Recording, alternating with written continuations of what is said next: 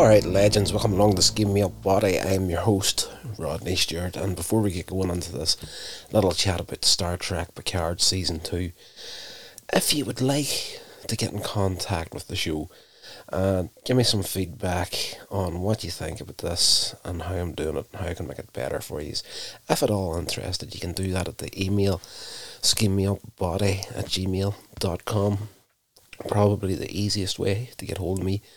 These audio podcasts is, I don't know, it seems weird to me in the way that you get notifications at times. Just, they're all over the place. I'm uploading to SoundCloud, but then it's been thrown out to Apple and Amazon Music, and Spotify even has it now. So if people are commenting directly on the episode itself, chances are I might not actually get hold of most of the notifications, if any, at this point. But yeah, probably the best way to get hold of me is that email, once again, schememeupbody@gmail.com. So we're getting into this episode of Picard Season 2. It's an episode called Monsters. Now this is an incredibly dark episode for Star Trek. It's not like they haven't done this sort of thing in the past, but it seems to be just a little bit more on the nose in this series, and it was great to see that subject of trauma and depression and anxiety, all that sort of stuff, been brought into a storyline within the show. And when it comes to trauma, this is a very, very good example of it been shown visually instead of, it's just a lot of shows tend to, when this subject comes up, talk about it more than anything else. But this really does do a great job at showing both sides of the trauma, and we'll get into that as we're talking about the episode. But it shows like the two sides of Picard's past. Essentially, in this episode, Talon uses her future tech to go into Picard's subconscious mind while he's in this coma to try and wake him up. And she gets to see firsthand what's going on in the man's head. And there's another little side story of Seven and Raffi trying to track down Jurati, and then, a little bit more of Rios and Teresa in this episode as well. But the main bulk of it is Picard and his psychological state, let's just say. So we open up, and Picard, he's sitting in a chair in his office in Starfleet. He's talking to a psychiatrist, and from the get-go,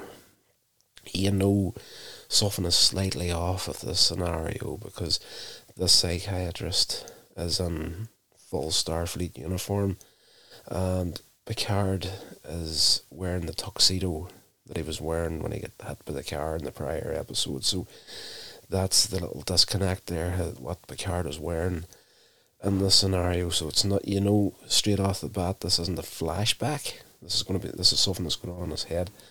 And, he's going through like what appears to be a routine psychological evaluation, and this psychiatrist recalls that Picard was humouring him.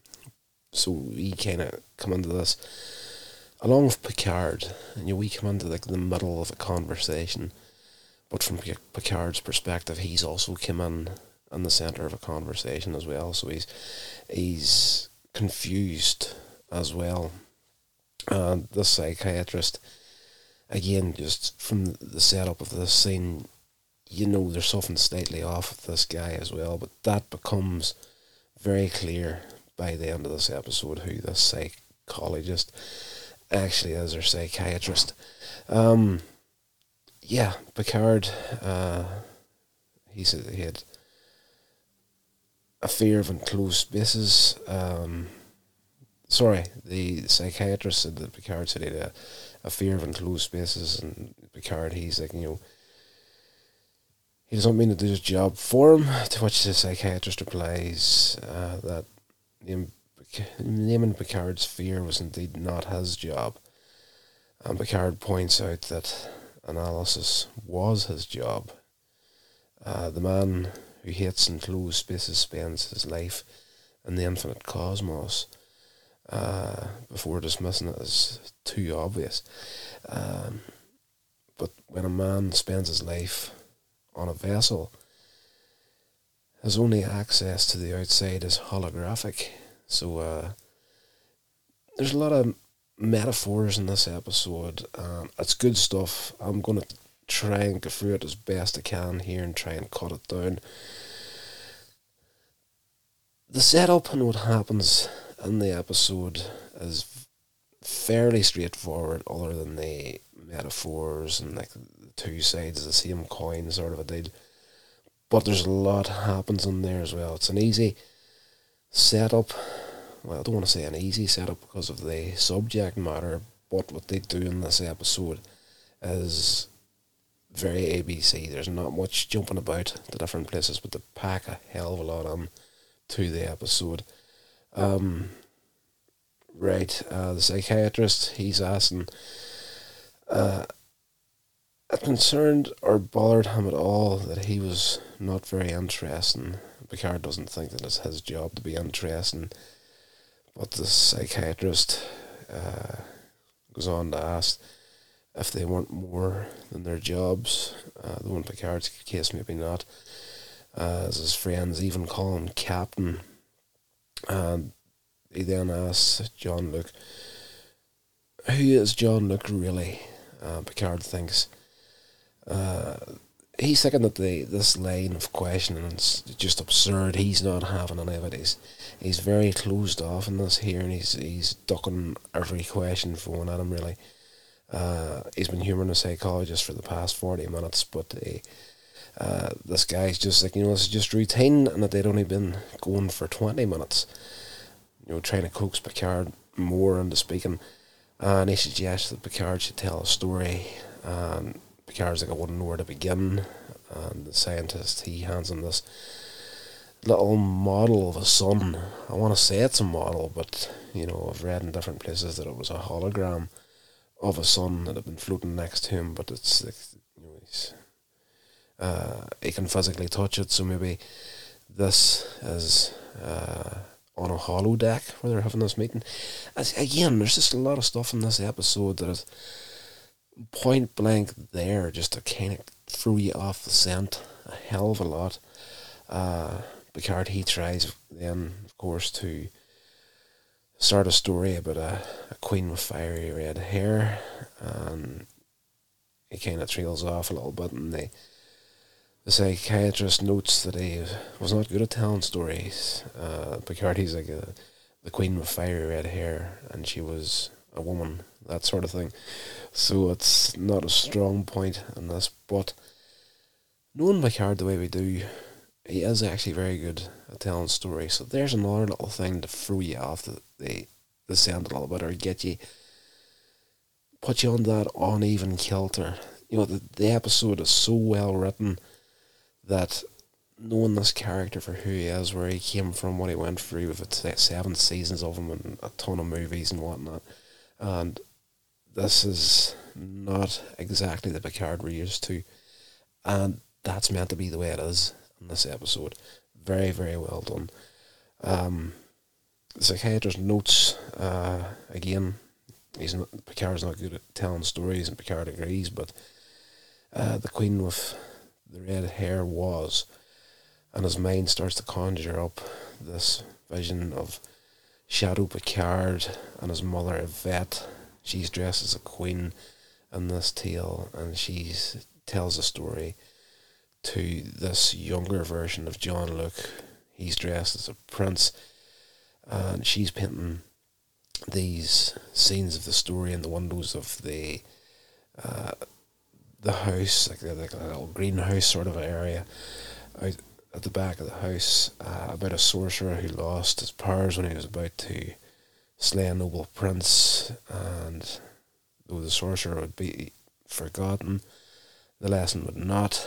There's no better teacher than one's enemy, she tells him at the end of the story.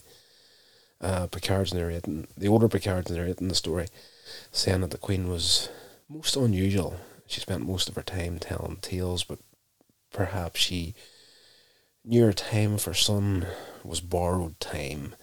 The Queen holds the young prince, she hands the younger version of Picard, this little prince, a paintbrush, saying that he was very like his father, and you can see in her face there's something there, expressing himself more with his hands rather than his mouth. The prince protests that he doesn't want to be like his father, but more like his mother, which kind of not freaks her out, but there's like a concern on her face when this is said to her. The Queen tells him that as a prince he would be expected to lift people up, lead them with inspiring speech. The little kid doesn't think he can do it, but she tells him that he will because she can see the future. And in a way, Picard's narration, he's talking, again, the older one, this is like cutting between dialogue between his mother and the younger version of himself, and him narrating the whole thing. And in a way, she could, like an animal, she could sense danger. Perhaps it was magic, or perhaps it was because she lived in a world where monsters were real. Then the paintings in the window start to come to life like an animation, and the Queen takes the prince back to the house. They run out through the doors, the glass explodes from it, and you can see the shards coming through the door. And they run down the hallway, and as they reach the basement tunnels under the house, Picard stops in the centre of it, and the Queen is pulled away by a monster lurking in the shadows. And this whole scenario taking place inside Picard's subconscious mind. And we cut to his body on the bed, and he's shaking like someone experienced nightmares. Again, hugely dark episode for Star Trek. It's unreal. It definitely does, in places, skip into kind of like horror sort of territory in a way, but the way it's filmed and whatnot, it's much like you do see monsters at one point or another throughout the episode, and it's kind of like the Buffy the Vampire Slayer kind of monsters, whatnot. So, another show that I'm fairly intent on getting reviewed in the horror podcast. So if you're interested, Hellmouth Hotline has an horror podcast of mine. Go and check it out. We're doing Buffy the Vampire Slayer, Angel, and then horror movies on a Friday night. So and we cut then to this all happens before the opening music of the episode. So we open up in the episode itself, and they're in the little room that Picard's in, and in this little hospital, and Raffi, she's wondering what's going on inside Picard's mind, but Seven, she's more concerned that Jurati is missing, and they plan to return to La Sirena to scan for her comm badge. We bit of slightly alarming behaviour, so they need to find her. They don't know what's happened at this point. It's just like the singing that she did at the gala and whatnot, just everything was out of character for her. And Rios pointing out that she had kissed him, which intrigues Raffi. But as they go back, Rios remains with Picard while Talon is getting set up, and he asks her, was she sure this jury-rigged mind meld would work?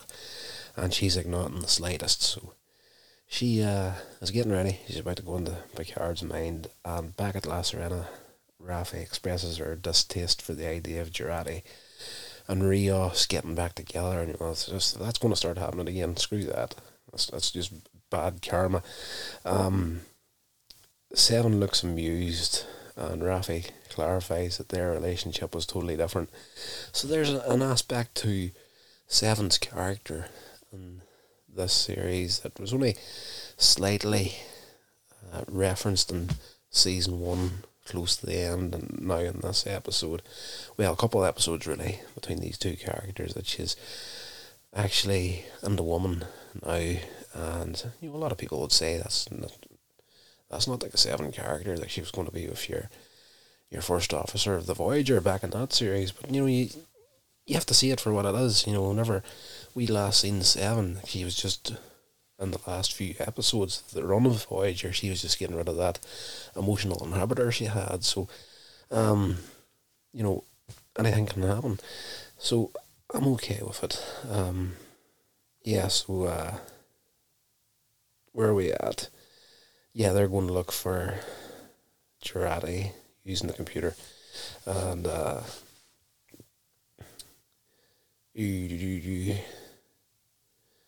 they're going through like the relationship that they have and what they're seeing for the future and whatnot, and they're just having a back and forth about their relationship as they're getting into the computers of La Serena to try and find Jurati. And the ship's controls blank beneath their hands and kicks them out of the system altogether. And then it shows like this encryption code, completely locking Seven out, but she instantly recognises it as Borg in origin. Of course, if anybody's going to recognise Borg, it's going to be Seven, which meant the Borg Queen had taken control before Jurati killed her, and if they can't get access to the computer, they would never be able to locate Jurati, and the ship was their only way home at the end of the day. So, back at the clinic, Talon, she attaches a device to Picard's head to allow her access to his mind, and Rios is like, what had she meant about letting Picard take the lead, and how would he help him out? And Talon confesses it was a leap of faith, and this was how she rolled, and she hoped it would make sense once she was inside. She pretty much just sits down next to him, activates the device, and her eyes kind of go like a whitish, like the colours of her eyes kind of disappear into like white. You can just about see them, but they're very, very see-through, let's just say. She wakes up inside Picard's subconscious, and she's in the tunnels underneath the Shadow Picard, and that's like fantasy version of it in Picard's mind, and it's like a spooky horror castle sort of a setup whenever she arrives. We cut back to the psychiatrist's office, and Picard senses something isn't right, but says to the psychiatrist that he was fine, and he admits that he didn't think Starfleet employed people like him, and the psychiatrist is he kind of just sarcastically calls Starfleet judge and jury of all things. He concedes the human model of psychiatry as a lesser model, but there are those who have built up walls around their wounds that even a Betazoid couldn't get through. So Picard recognises that implication, and again this guy mentions that he never finished the story that he was telling. So Picard says that sometimes a story merely ends with a boy lost in a dungeon.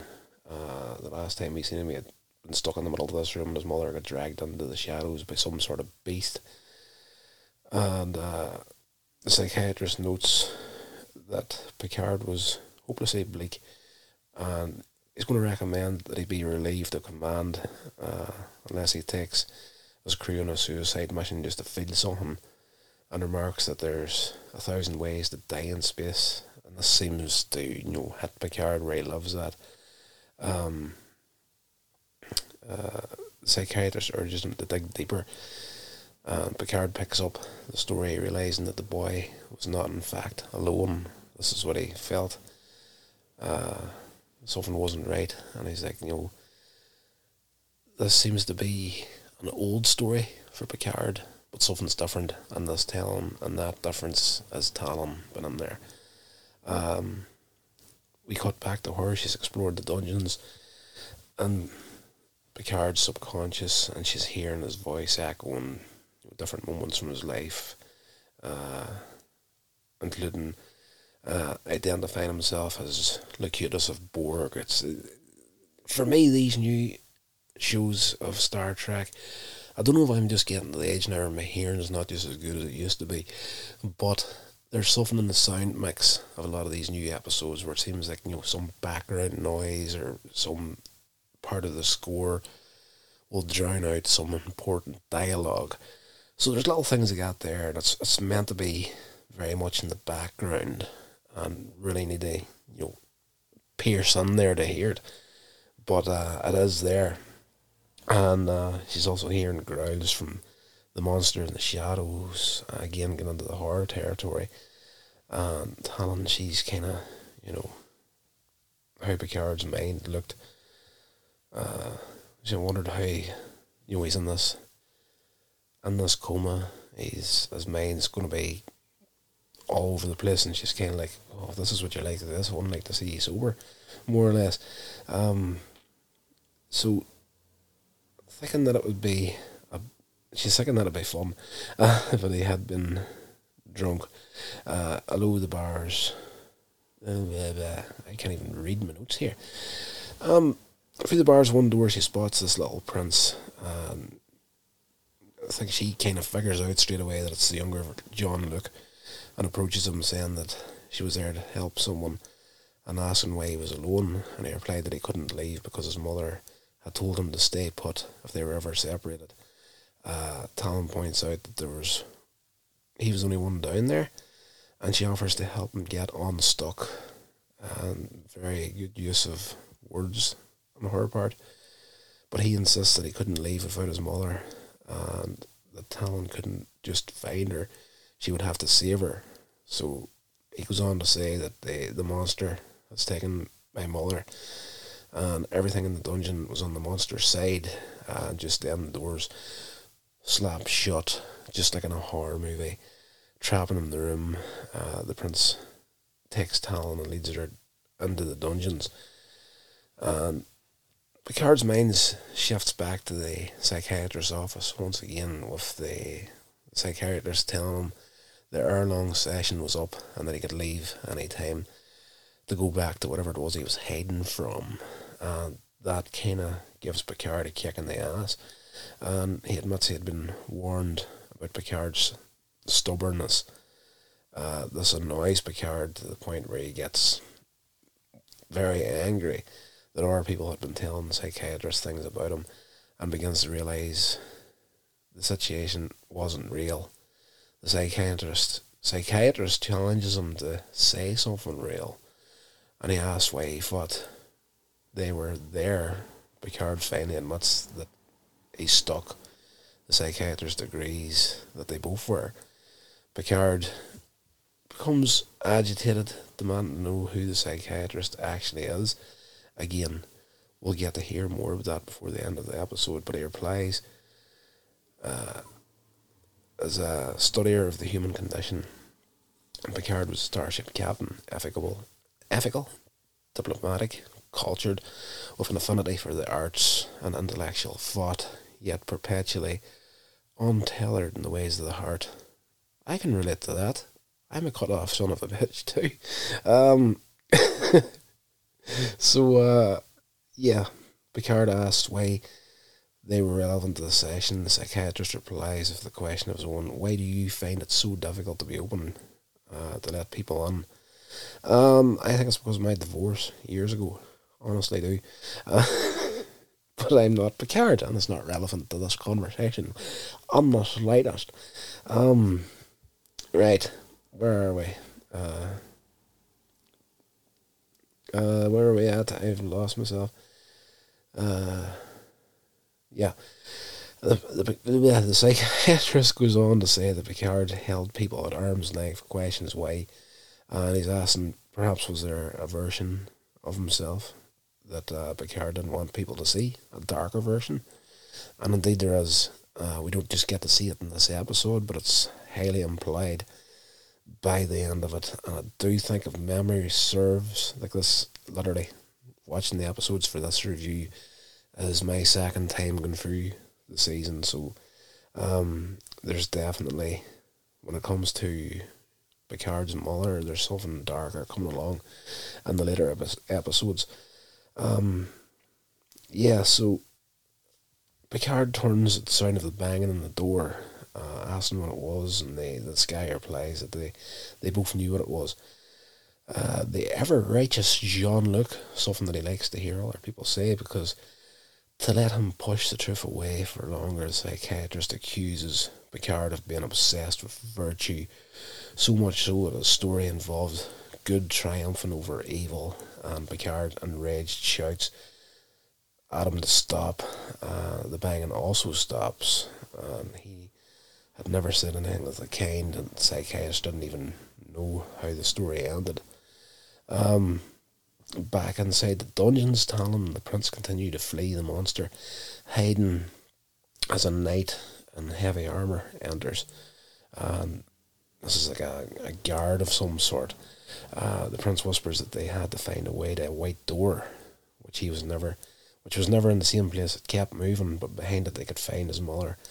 And as this knight in armour leaves, a cloud of smoke approaches the prince, followed by laughter as a horned monster grabs the prince by the arm. And behind her, another monster wraps chains around Talon's throat. So, yeah, dark horror stuff. I'm absolutely loving this episode. It's very, very well done.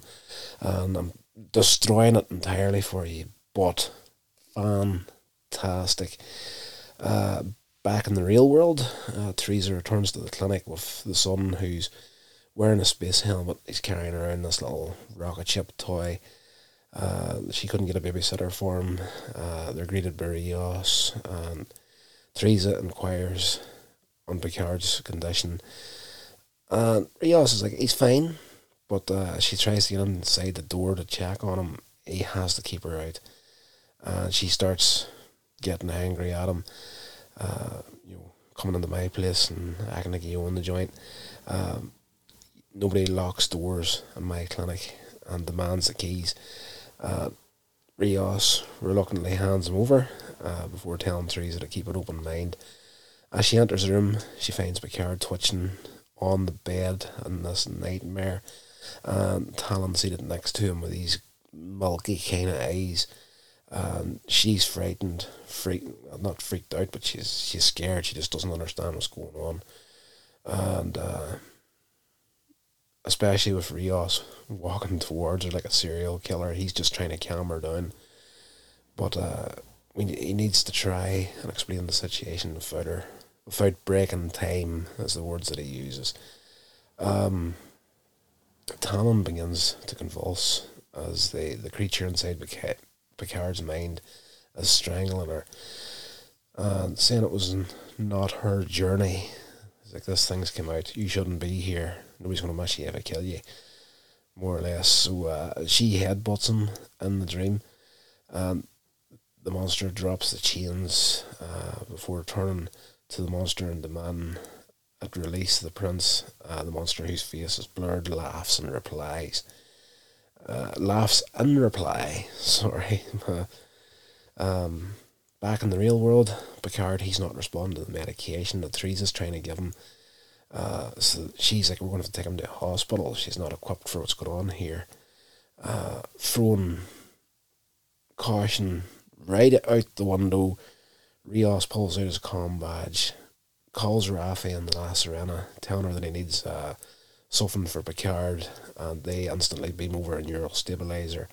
And Teresa sees the beaming happening as it's coming in Rios' hand, and she doesn't know what's going on, wondering, is this real? And asking who it was, but Rios urges her to focus.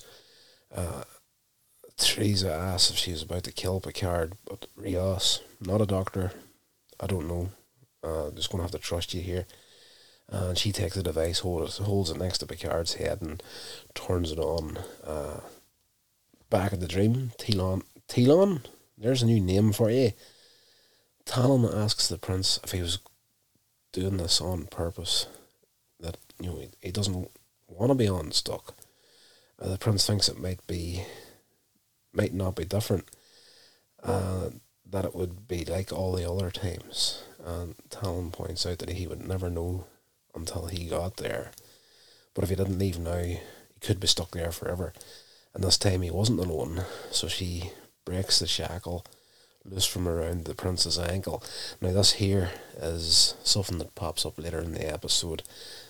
Again, as I said earlier on, very, very well visually told story, this one. So keep that in mind, the shackle that was around the prince's ankle. Back in reality, Picard stabilised. Rios, he's relieved, and Teresa asks if he's from outer space, and Rios is like, I'm from Chile. I don't work in I'm not from space, but I work there. Yeah. Back in the dungeon, Talon and the prince find the door back to the house, and she kicks the door open and then takes his hand as they go in together. Back in La Serena, Raffi, she's relieved that at least the replicators are still working, so that they get their coffee, and she sets one down for Seven. She's working on the encryption code and remembering a lot of stuff from while she was in the Borg Collective, so of course she's going to be able to crack this easily enough, given a bit of time. And Seven had fought Jurati, had purged all the Borg code from the ship after they crashed. She checked the security logs to see the last introduction of the Borg code, and the image shows Jurati still dressed from the gala, putting her hand down, and the code from her fingertips into the ship's console. Realised that they had to find her immediately. Back in the subconscious mind of Picard, he looks around to see the office melt away, and he's in his own home now. Shadow Picard, the older Picard does this, not the young cub. So Picard is confused to see Talon in there with this younger version of himself, the prince.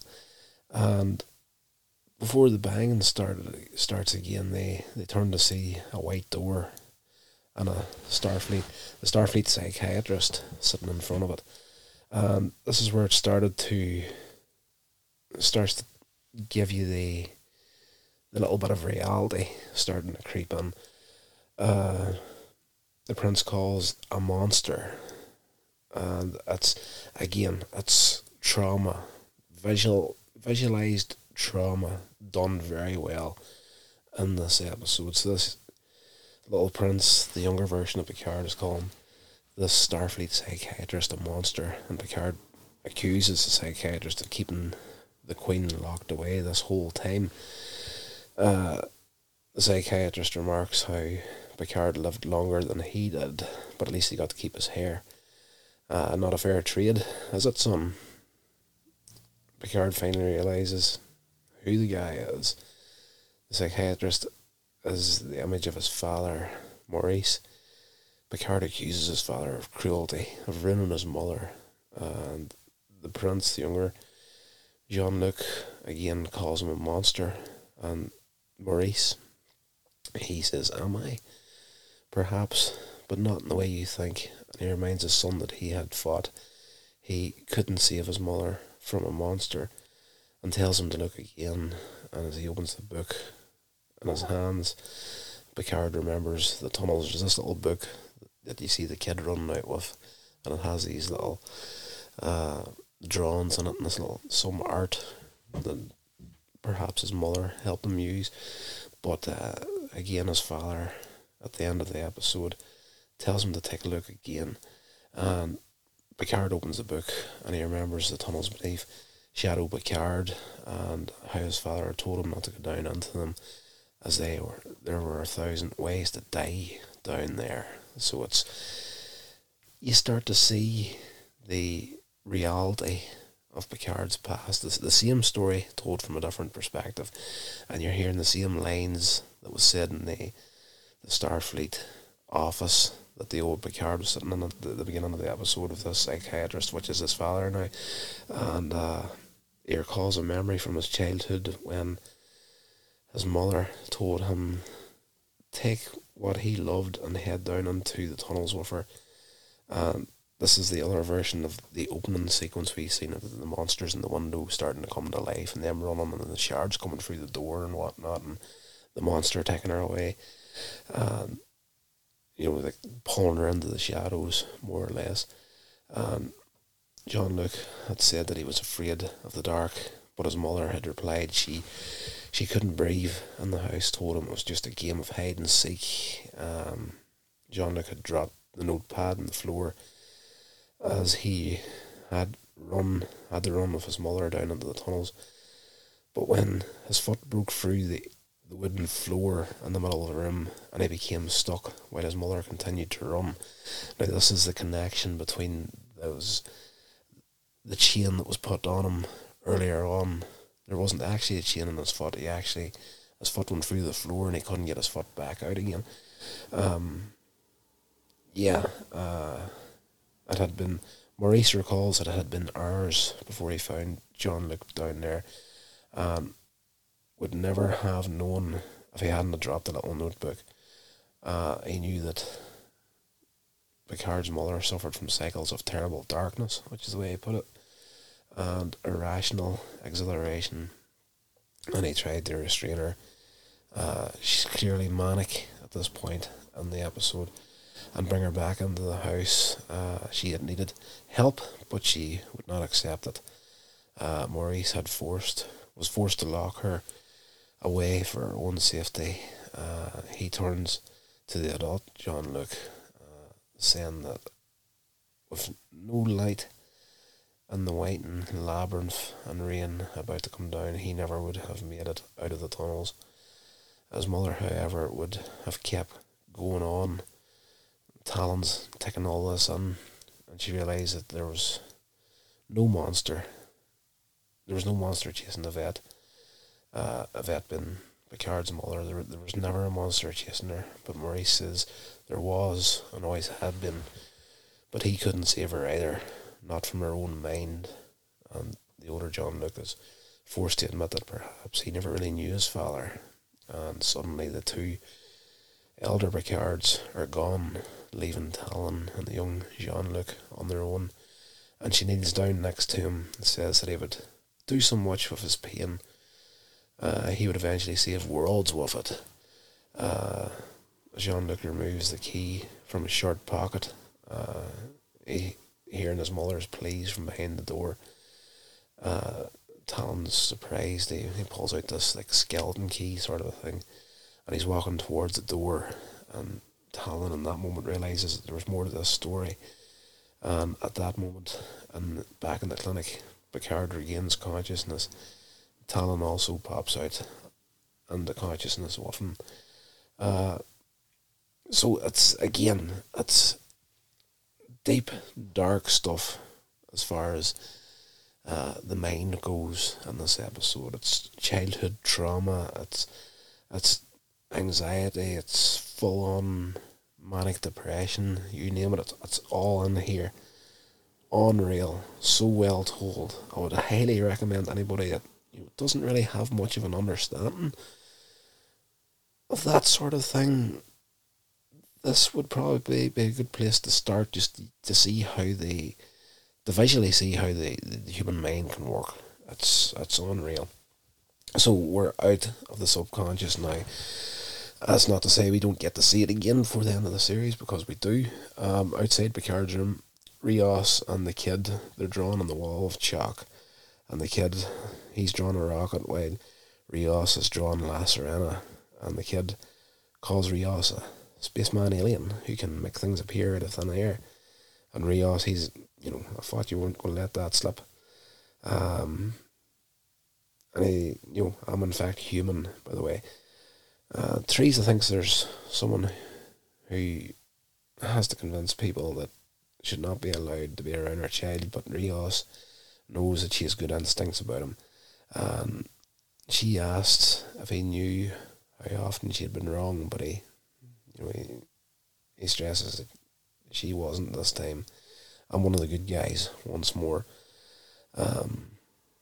Teresa notes the deep loyalty that Rios has for Picard, and Rios is like, I didn't know my own father. I never had a father figure, and I tend to seek out father figures, and that Picard was the closest thing that he has as a father at this point, even if he wasn't really like a son to him.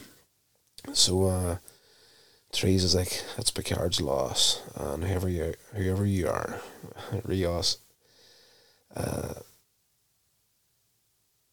Rios asks who she wants him to be.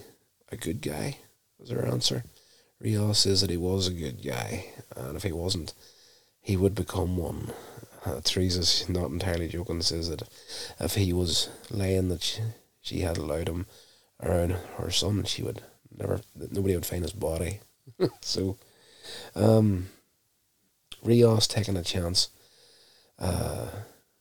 asks the kid if he wants to see something cool, and tells Teresa he wants to show her something. He then beams the three of them onto La Sirena. So this is something that Raffi was trying to stop him from doing in the prior episode. But yeah, the two of them are in shock to get there. The kid runs off. He's going to check out the whole ship, and Teresa's just, speechless as what she's seeing. So on the streets of LA, Seven and Raffi, they're still trying to locate Jurati, and Seven worried about a Borg Queen being on the loose, and Raffi starts to freak out as in the Borg Queen, but Seven can see she is unsure whether it's Jurati or with a hint of the Queen, or perhaps the other way around.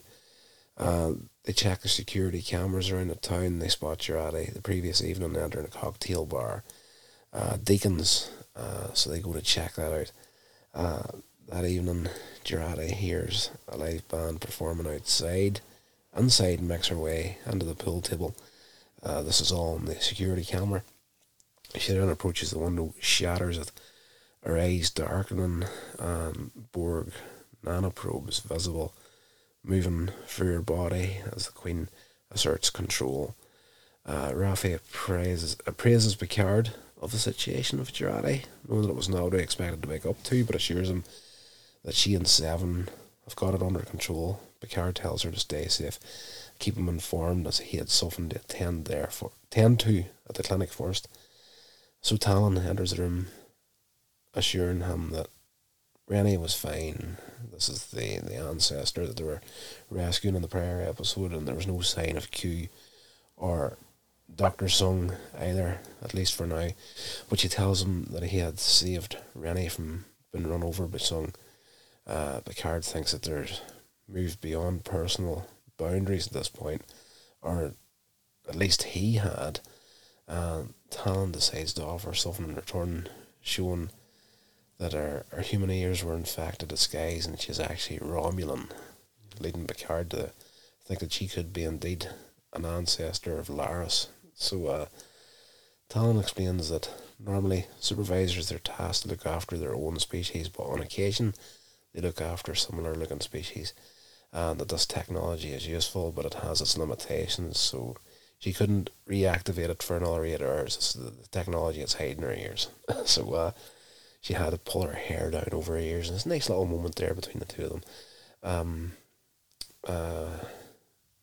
She asks him if he was okay, and he says that he was, but that they were losing time. The mission, Rennie, Talon, however, is not so sure, and she wonders that it was part of Q's plan to make Picard relive those memories, and if Picard knows that they're all there, was to the story, Picard thinks it's irrelevant, and what was he trying to fix? But Talon disagrees. Not if Q wants you to know what was going on in there. He remembers what his mother said, how there's no better teacher than one's enemy. And he realises he's been letting Q control the lessons, and that Q wanted him to know himself, but what if the lesson was actually to know Q? Anytime they had an encounter in the past, Picard always, any reports that was done, he would have classified Q as unknowable. Yet he returns so late in Picard's life. He's still fixated in Picard. Q needs this trial to happen, but while he's fixated in Picard, it's deeply personal and urgent to Q himself. But Talon reckons he wants to summon Q, which is beyond her capability. But Picard knows of someone else, so we get to see Guinan again in this episode. So she has this way of contacting the Q. As she points out that asking usually involves it sounding like a question. She explains that after a long Cold War, the Elorians and the Q Continuum struck up a truce. As Elorians associate unity with food and drink, they made a truce over a bottle, specifically the bottle Guinan now holds in her hands. So she opens that there, tries to summon Q. It doesn't work. At that point, a guy comes into the bar. Did I just skip ahead? No, we've got a little scene here with Raffi and Seven as they continue searching for Jurati, how they could track down something that they didn't understand. As they arrive at the bar, Seven works out that what Jurati was doing, breaking the windows, was getting a rush of endorphins, which is what the Queen needs to, circulate their nanoprobes faster to complete her takeover of Jurati's body. And Seven is like, we're seeing the birth of a new Borg Queen here. And if that happens, she'll try to assimilate everyone. Trying to save the future, we may just have damned it now. The Borg have came to Earth long before they should have known it ever existed. They're going to need Picard's help for this. So back at 10 Forward Avenue, genius name for the bar, considering the bar in the Enterprise D was 10 Forward, so it's the same name carried forward. Guinan cleans up the mess what happened. She tried to use a spell sort of thing to call Q and it didn't work, and bottles exploded all over the place. So they're trying to work it out. Just as a man enters the bar, they're expecting Q, but it's not. The man's confused, saying that the sign said it was open. Guinan's like, what the frig are you doing here? Get out, we're closed. I'm the boss, I trump the sign, sort of thing. So he asks her, he insists, I'm celebrating just the one. And Guinan agrees. Her instincts tell her that he's the kind of person that would order bourbon, when in the fact that he wanted a white wine to cozy up with some boring ass non-fiction. The man chuckles, saying she has him figured out. She answers that she's been tending bar for a very long time. Leaving him to drink his drink, Guinan begins to explain there is no reason that the summoning should not have worked unless something was really wrong. This guy begins to chatter, saying that the non-fiction part was wrong, that he enjoyed science fiction and found science itself to be aspirational. He then pulls out a cell phone from his pocket and plays a video of Picard beaming to that very location. And Guinan tries to chalk it up to a glitchy camera. But the man doesn't seem to be buying it. However, he just pulls out his identification as an agent of the Federal Bureau of Investigation, FBI are on it now, guys. Then a whole bunch of other FBI agents enter, guns out. Picard drops his comm badge to the floor, and him and Guinan are handcuffed and taken into custody at the end of the episode. Absolutely flipping fantastic episode. So I'm loving it. Absolutely loving Star Trek Picard. I've said it a few times on the show. it's kind of hard to know where you're going to stand at whenever it comes to new Star Trek. This is quite different from the older shows, the classic shows. And again, thinking back in the Next Generation, DS9 and Voyager is classic shows now. It's weird saying classic shows whenever you were actually watching them as they were being released. I think I'm at a stage in my life now where I'm getting flipping old, guys. I've got more years under me now than I like to think of, and I still think of myself as a 25-year-old, which is a long, long time ago. But yeah, it's just weird. And newer Star Trek be a bit of a shock to the system if you're big into the older stuff. But this series here and Strange New Worlds was friggin' epic as well. I can't wait to get into reviews of that there. But as far as Picard goes, this season here,